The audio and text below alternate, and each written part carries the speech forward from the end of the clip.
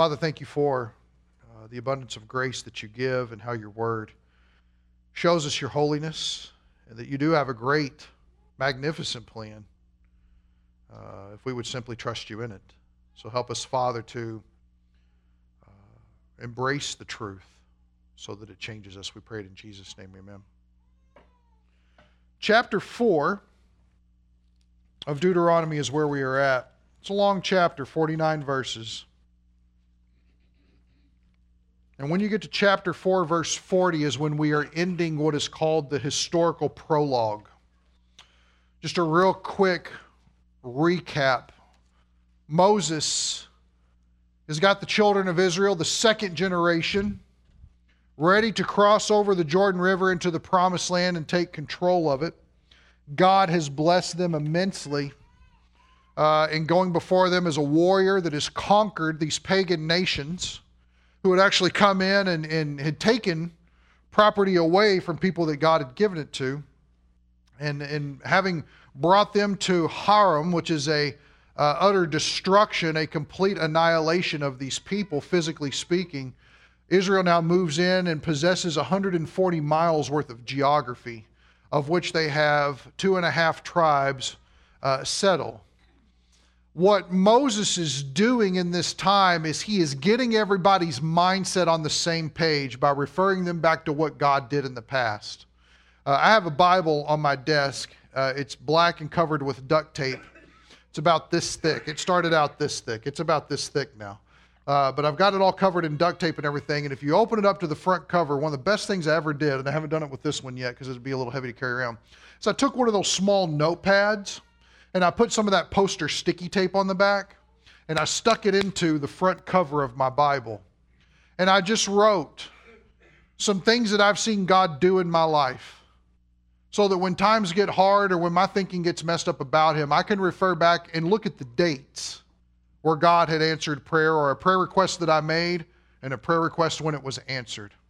Having personal reflections like that is an exceedingly biblical thing to do. Why?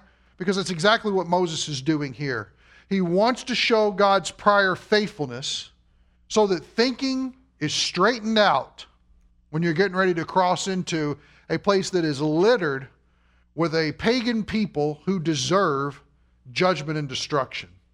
And so your mind has to be set right in order to move in that direction. So any questions about that before we start chapter 4, verse 1? Is that why we gave you the homework? Yes. Anybody do the homework? Yes. Excellent. Whoa. Okay, I didn't see it last week. Let's talk about it. Genesis 15:16, right? I will lead you back into the land, he tells Abraham. But the time that he'll do it is when the iniquity of the Amorites is full. He says the iniquity of the Amorites is not yet full. What are some things we learned? Who wants to go first? Raise your hand. What are some things we'll learn? Jerry. That God is long-suffering when it comes to people having a chance to repent. Okay. God is just so everybody heard, God is long-suffering when it comes to giving people the chance to repent. He said this to Abraham. We're now dealing with Moses. So think about that time period. Also, that if you look at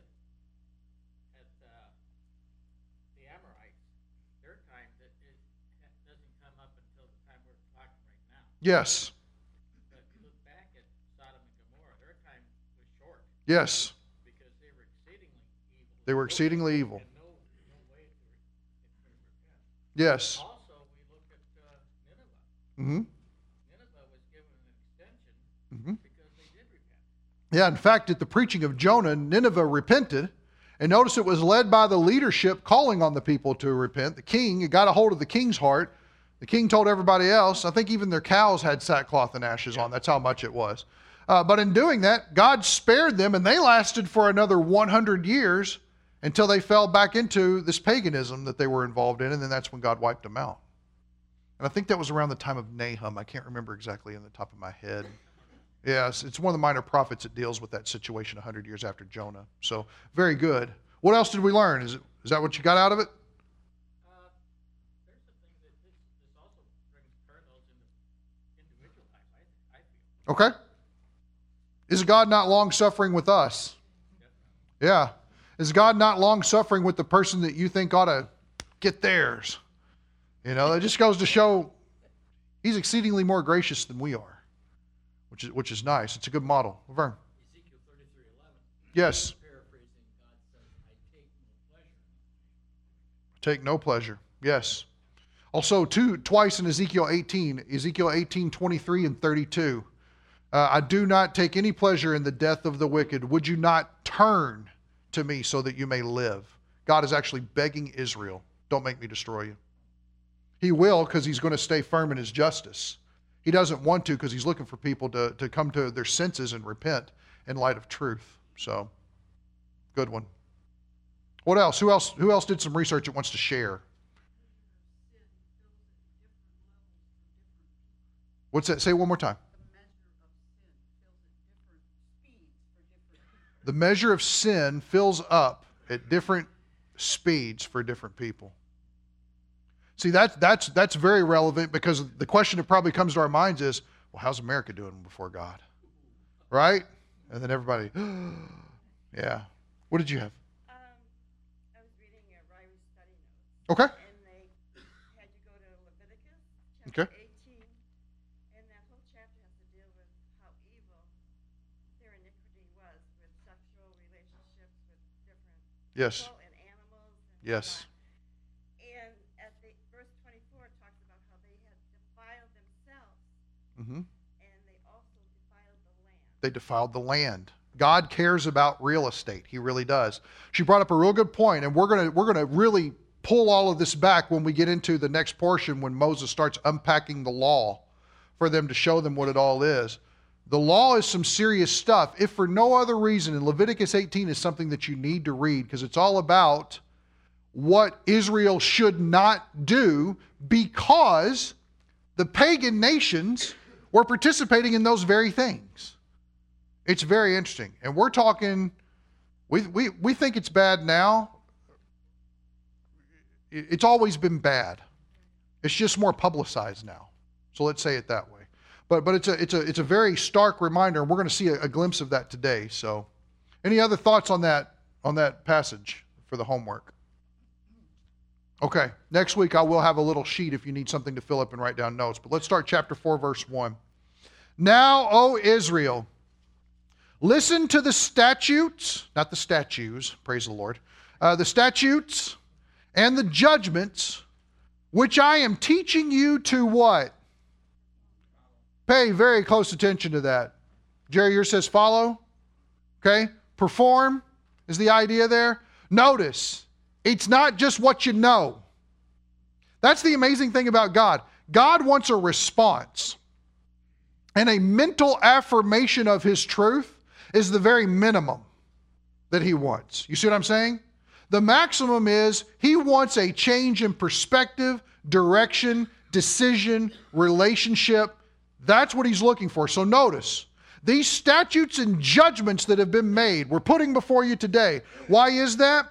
He's teaching you to perform so that, remember, anytime in the NASB you see the word so that, you can write next to that reason, or think to yourself, he's going to give me the reason what's going on. So that you may live and go in and take possession, inheritance of the land which the Lord, the God of your fathers, is giving you.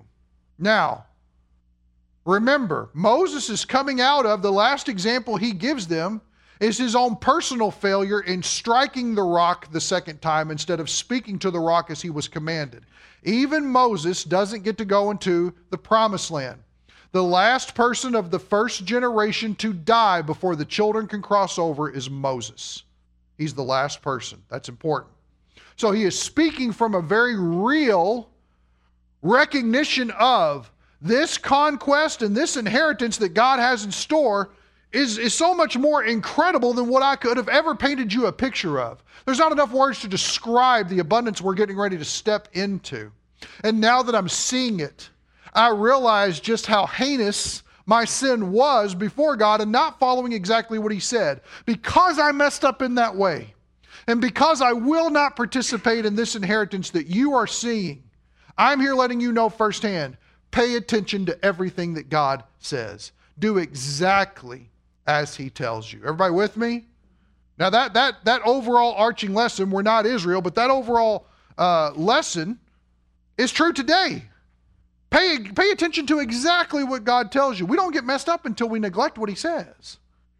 So verse 2, you shall not add to the word which I am commanding you, nor take away from it, that you may keep the commandments of the Lord your God, which I command you. And this is where we left off last time. Can anybody think of an example that you see today of adding or subtracting from God's word? Okay. Now we got to be careful. Those are our brothers and sisters in Christ. So if we're going to beat the body, we better have a good reason.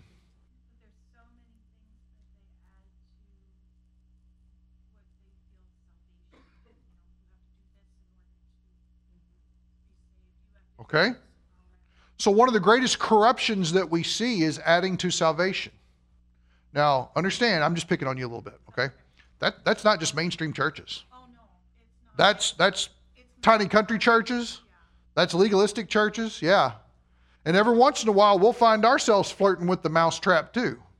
Because we expect better of people. Why can't this person just get their stuff together? I mean, we have all kinds of legalistic expectations we want to put on the grace of God as to why he should not accept such and such.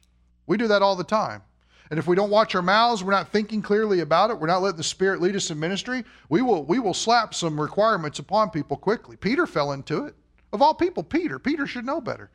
Peter just preached a sermon a few years before and saw 3,000 people come to Christ in one day. I only wish that would happen for me, you know? And yet, what's he doing? Oh, here comes James's people. Put that pork away.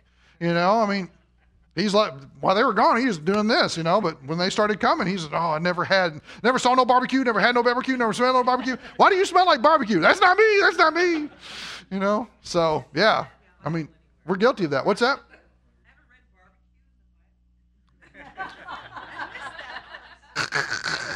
It's me adding to scripture, right?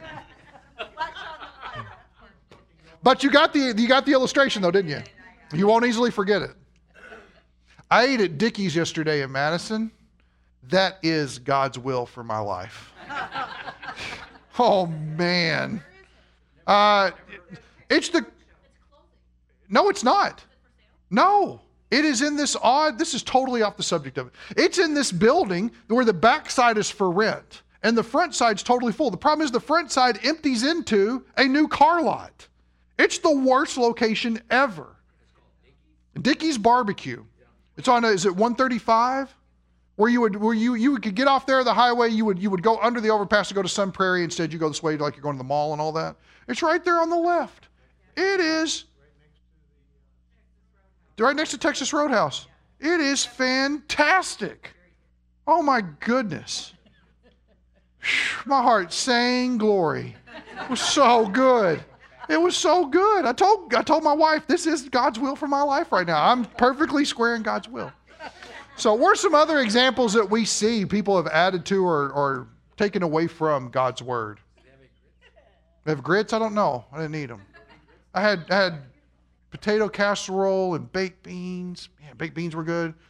Barbecue sauce was great. And free ice cream.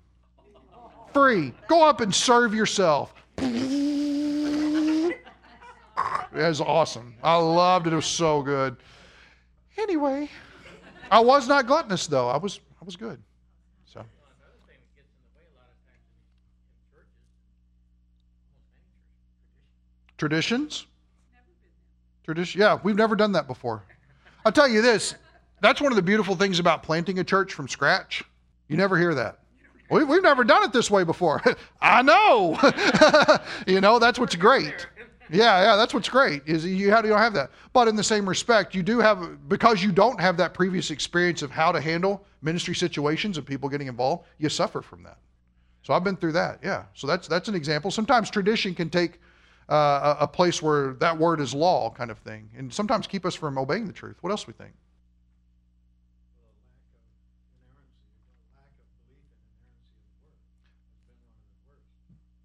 That problem right there, a failure to hold fast to the inerrancy of the Bible, underlies all other problems we deal with. If you start with the basic foundational premise, God's word is true, and you let everything that you do flow out of that, you are less likely to go wrong in your understanding of Scripture and how you operate. But by and large, a ton of the Bible colleges and seminaries today have abandoned that. Dallas has abandoned that. Dallas Theological Seminary. They abandoned it, I think, in the 90s. Of course, you talk to them, they'll say they haven't, but they have. Denver Seminary was a very right-on place. They've abandoned it. It's incredible. Why do I think that is? I think Satan's gotten his mitts in there somewhere. I think that people got too intellectual for God. I think we got too smart for him. Well, that's what it says, but that's not what it means. That's where it starts. Well, surely God's word can't mean that. You know, we start getting into buffet Christianity. We want all the banana pudding and the ribs that we can get on our plate, but when it comes to the Brussels sprouts and radishes and stuff like that, well, I don't really know that God did that. You know? So, what's that? That's where it flows out of. That's the whole reason why I'm doing this hermeneutics class in the fall. Hermeneutics springs from a foundation of the inerrancy of God's word, and it's the interpretation where everybody wants to start to sway. And when you dig it back, you find out, well, what it is they really don't believe what God said is true. And because they can't reconcile it, we got to come up with some sort of formula or system or understanding or read what smart guy said in the 1800s, and that's going to be our answer. Well, it's not our answer. So, yeah, don't get so religious that you miss Christ. That's an excellent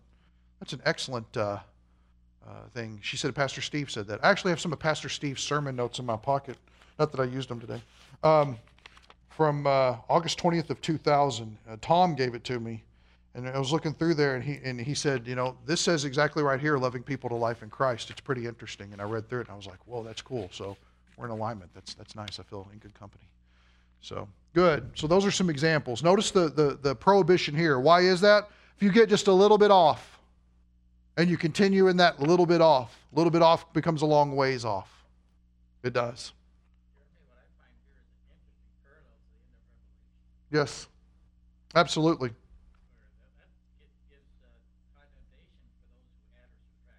Yes, and here's one thing that's interesting to think about. Gosh, this is going to be weird. Don't think I'm weird for saying this, okay? Too late. Think for a moment when you think about, did the Holy Spirit write all of the Word of God? Absolutely. Inspired people to write it. We get all that. Yes. Think about the parts in real time at that moment that God shared with people to write down. 10 Commandments, right? Probably the first thing we really see where God has them. He's communicating verbally and audibly from Mount Sinai for all the people to hear. And if you remember that situation in Exodus 20 after he's done, they say, don't ever let God speak to us again. We're afraid if he ever speaks to us again, we'll die.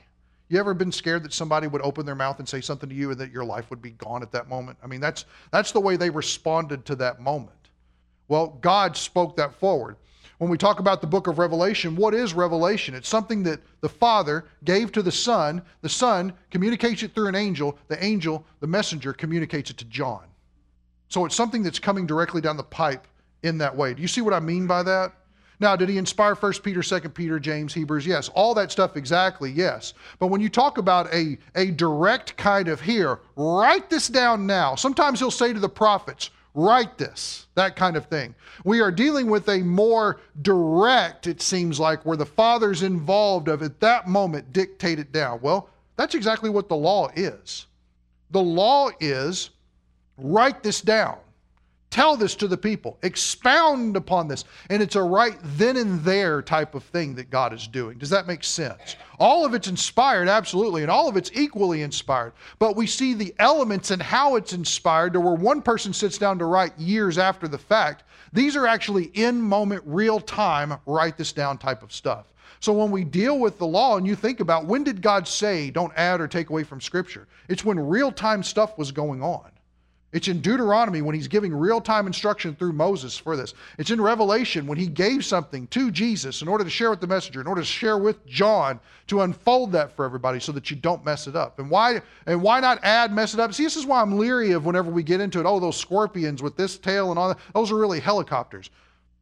That's crazy.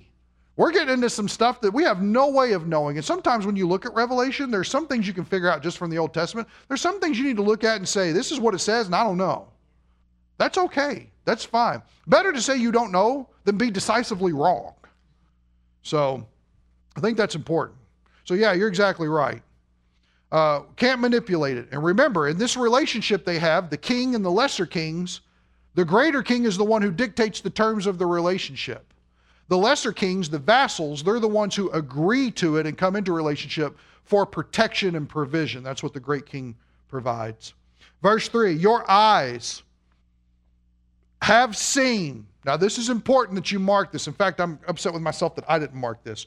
Your eyes have seen. You have a first-hand witness account.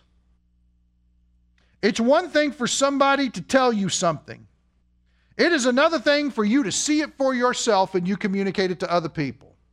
You've seen this with your own eyes, right? We kind of get that with people, right? Until I see it, I won't believe it kind of thing. That's exactly how Thomas was. We get all down on Thomas, call him Doubting Thomas for that reason. He wasn't doing anything but acting like we would in that situation, you know, until I see it with my own eyes. And then when he saw it, there was no doubt anymore. Notice, you've seen this. Your eyes have seen what the Lord has done in the case of Baal Peor. For, here's an explanation, all the men who followed Baal, however you say his name, Baal, sometimes we say that, Peor, the Lord your God has destroyed them from among you. Now stop for a second.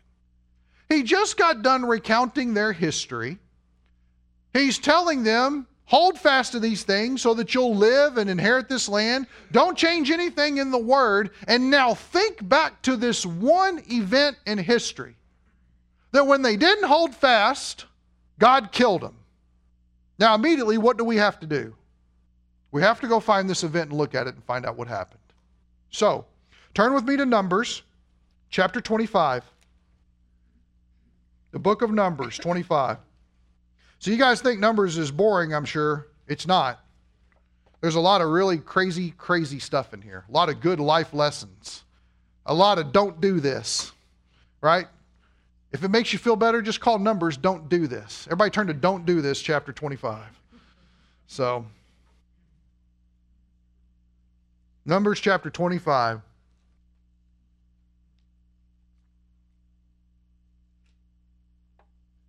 Show you something interesting here.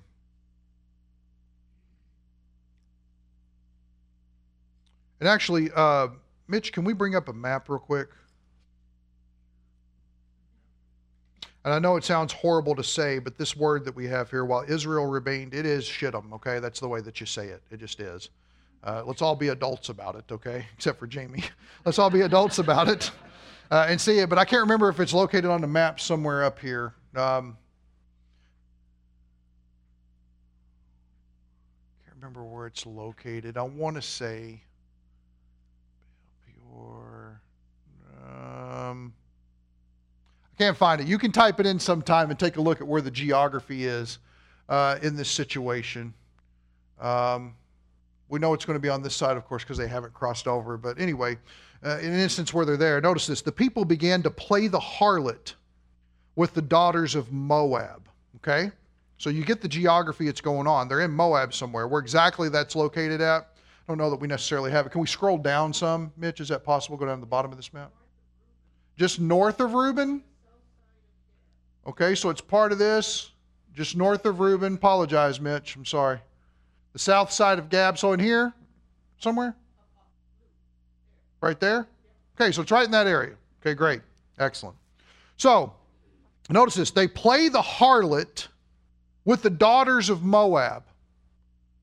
Now, if you can just get this in your mind, what God considers playing the harlot, when you read Revelation, it will take on a completely different understanding. Because when we talk about the great whore that comes out, rides on the back of the beast, okay?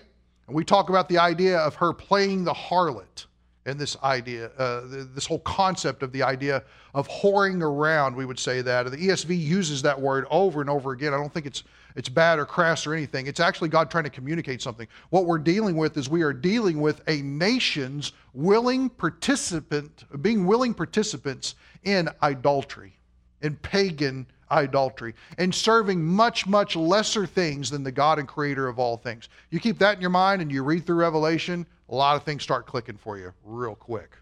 So, and let me give you this real quick. Let me turn there since I have it written down. I want to make sure I'm not telling you something silly. If you want to write it down, you can. I'll read it to you real quick. If you want to write down in your margin there, Exodus 34, verses 12 through 16. If you want to write that down, let me just read it to you real quick. Exodus 34, verses 12 through 16. It says here, watch yourselves, that you make no covenant with the inhabitants of the land into which you are going, or it will become a snare in your midst. But rather you are to tear down their altars, smash their sacred pillars, and cut down their Asherim. Those were poles that were used at that time for worshiping pagan deities. For, here's the explanation, you shall not worship any other god, for the Lord, whose name is jealous, is a jealous God. Otherwise, you might make a covenant with the inhabitants of the land, and they would play the harlot with their gods and sacrifice to their gods, and someone might invite you to eat of his sacrifice, and you might take some of his daughters for your sons, and his daughters might play the harlot with their gods, and cause your sons also to play the harlot with their gods. Now, this is something that Moses warned of a while back, okay? So this is fresh in their minds of something not to do. We've already had this conversation type of idea, and now here we find them, chapter 25 of Numbers, verse 1, playing the harlot with the daughters of Moab.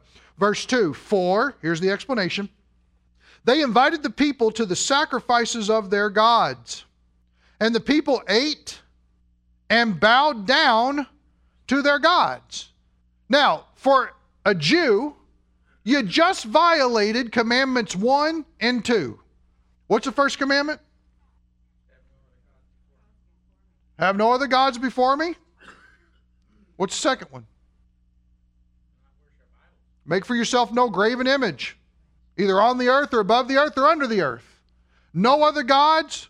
Don't make any images. Have nothing to do with that situation.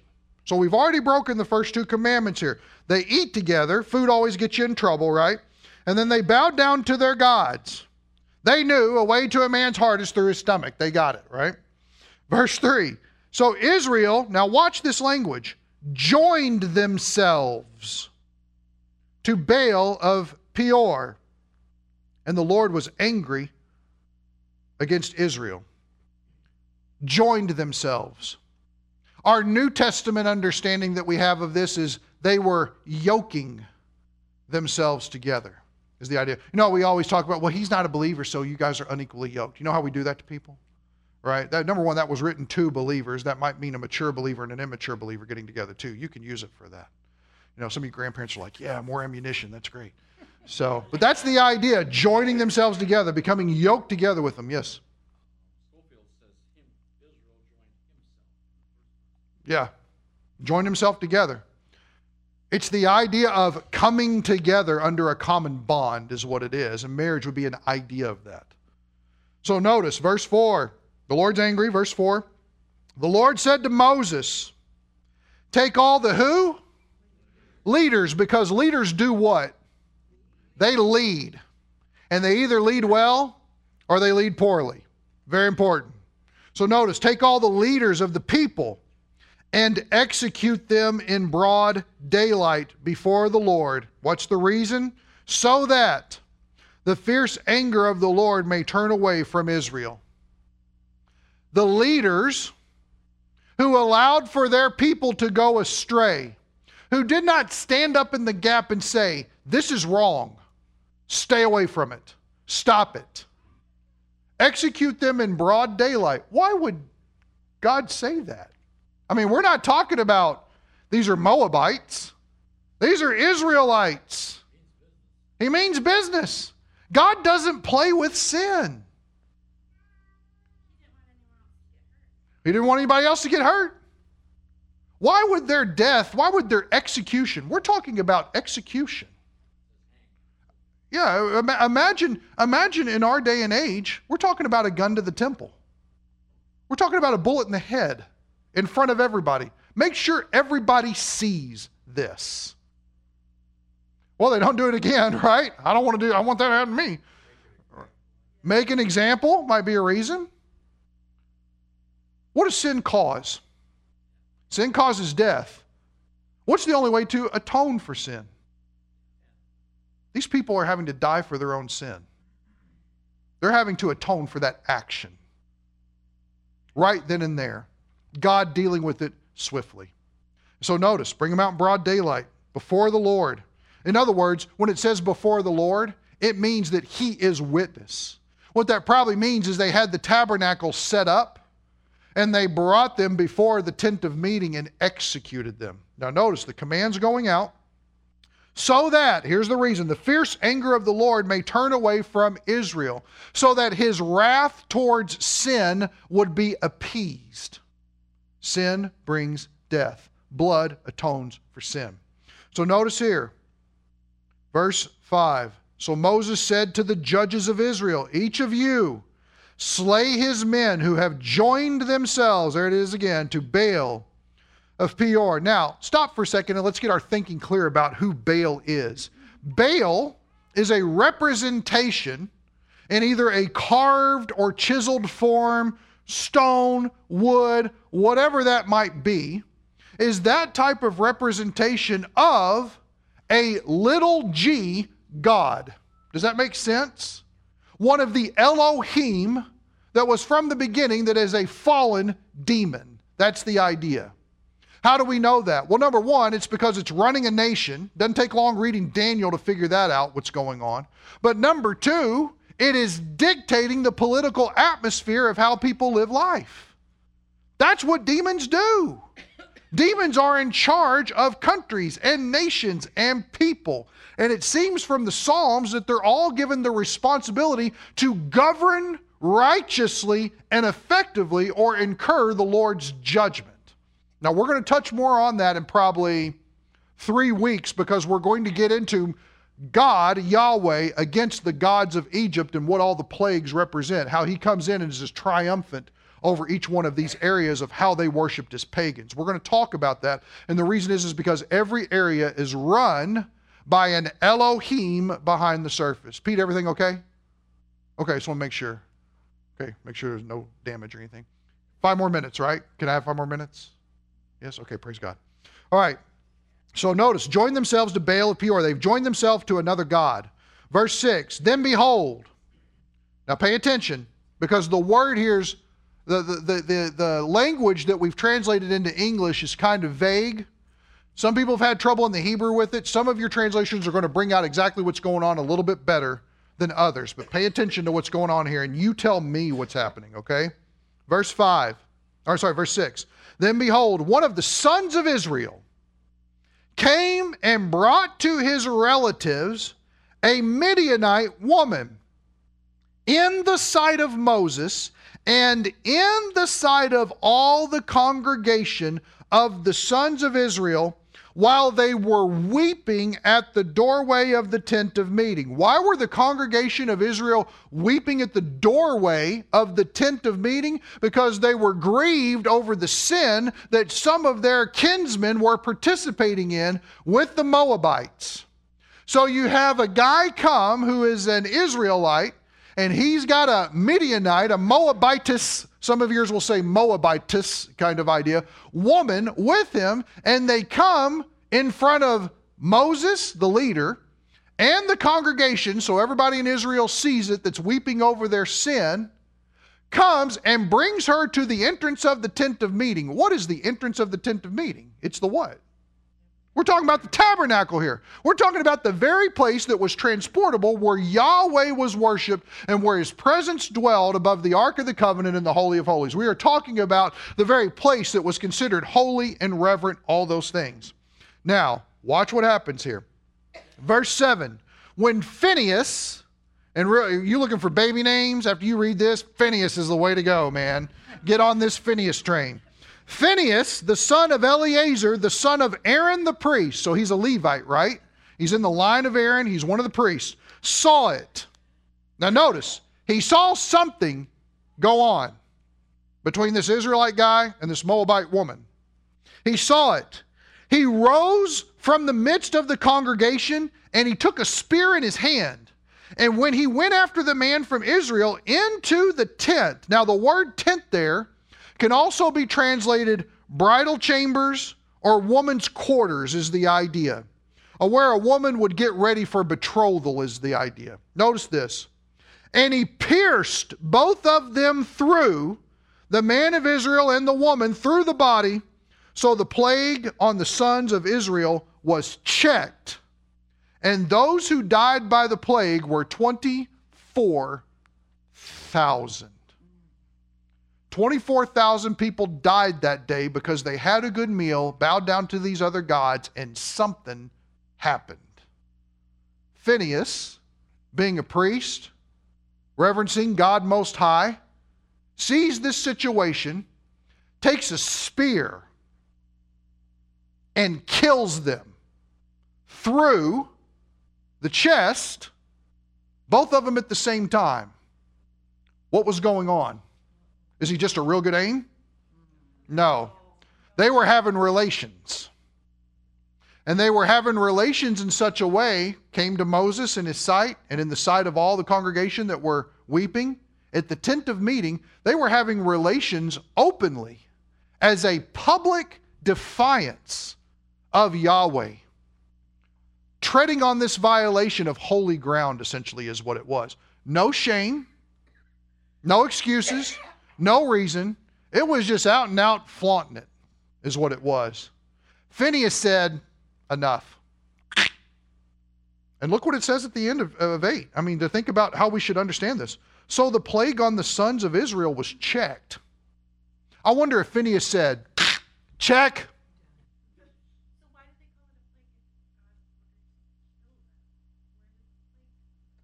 We don't know.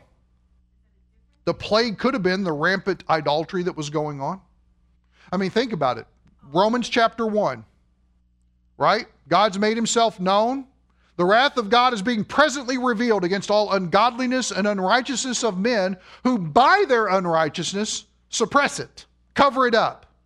We don't want to have anything to do with the truth. So by our unrighteousness and our sin that we participate in, we're trying to shield the fact that God exists. Why? Because if God exists and I acknowledge it, then I'm personally responsible and I have to answer to somebody and I can't pay for my own sin. So what do? We live in delusion instead. So because they neither thank God nor honor God, even though they know he exists, what does Romans 1 tell you? God gives them up to worship things that they should not worship, to idolatry. He lets his hand back. It's what I call the passive wrath of God. The active wrath of God is, boom, everybody dies. That's the active wrath of God. That's like the flood of Noah. Okay, that's the active wrath of God. The passive wrath of God is, okay, you don't want me watching over you? Then how about I just step back a little bit and let you do what you want to do and see how that goes? To me, that's much more scarier than the active wrath of God. Because it's almost like a waiting game. If their sin will get the attention or not. Will your depravity finally snap you back to your senses? It's a scary place to be. It's a very scary place to be. So I think that's what was going on here when we talk about the plague, the idea. Who knows? They might have been one example of many people that were doing that. And essentially what they were doing, what was this Moabite Midianite woman? What was she? She was probably a temple prostitute is what she was. And this was the way that the Moabites participated in worship. They had sex with temple prostitutes. That was so common at that time. That's why you have such a problem with Ephesus and the temple of Diana being there. I don't know if you guys have ever seen any pictures of Diana, but she was known for fertility. That was her thing. And you would come there and you would pay a certain amount of money and you'd have sex with a temple prostitute and you did your due diligence as worship. And as long as you kept that up, you got to stay in the labor union and keep your job. You got social acceptance. So yeah, there's a lot of stuff like that. That was just the mindset of how they operated back then. So notice, they do that. Verse 10, then the Lord spoke to Moses, saying, Phinehas, the son of Eleazar, the son of Aaron, the priest, has turned away my wrath from the sons of Israel, and that he was jealous with my jealousy among them. What motivates a man to take a spear and kill two people that are in the midst of having sex because of their unholiness? Righteousness. That's what it does. He had a righteous anger about the situation, and that's what propelled him forward. Now, can we totally mentally grasp that? No, because double murder is involved. But think about the situation we're dealing with. We understand that all sin leads to death and that blood atones for sin. It all starts to make sense. Is that the way that the world thinks about it? No, we're peace, love, and Ringo Starr and all those types of things. But when you start thinking more about what the Bible has to say about the swiftness of justice and what it looks like before people, changes your mindset a little bit. So it says here, with my jealousy among them, so that I did not destroy the sons of Israel in my jealousy. If it would have persisted on, he would have gone as far as killing as many people as possible because of their sin. Therefore I say, behold, I give him my covenant of peace. God makes a personal covenant with Phinehas because of his righteous action. And it shall be for him and his descendants after him a covenant of a perpetual priesthood, because he was jealous for his God and made atonement for the sons of Israel. Now the name, this is what's terrible. We'll finish with this, but you talk about worse than tabloids, man. Now the name of the slain man of Israel who was slain with the Midianite woman was Zimri, the son of Salu. Just in case you weren't for sure what Zimri we're talking about that guy that's the son of Salu. We're talking about him. A leader of the father's household among the Simeonites. He's of the tribe of Simeon, and he was a leader participating in this, which means he was going to lead other people in the same direction. The name of the Midianite woman who was slain was Cosbi, the daughter of Zer, who was the head of the people of the father's household in Midian. Can you imagine, for participating in this action, your name is chronicled in inerrant scripture as Mr. and Mrs. Do Dirty? I mean, I don't know how else to say that, but that's what you are essentially. You've been forever put in God's holy word as you did this and you suffered for, the naughty people. Unbelievable, isn't it? So, don't mess with God's word. Stick with it. It's powerful enough by itself. We don't need to add anything. Let me read this to you real quick. And here's the thing. Do this with me. Turn to Psalm 106.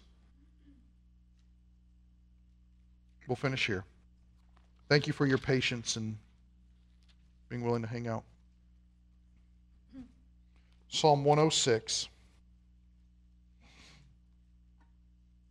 Psalm 106 is good to read in order to get a perspective of the history of Israel in this time. But I want to take you to Psalm 106. Look at verse 28.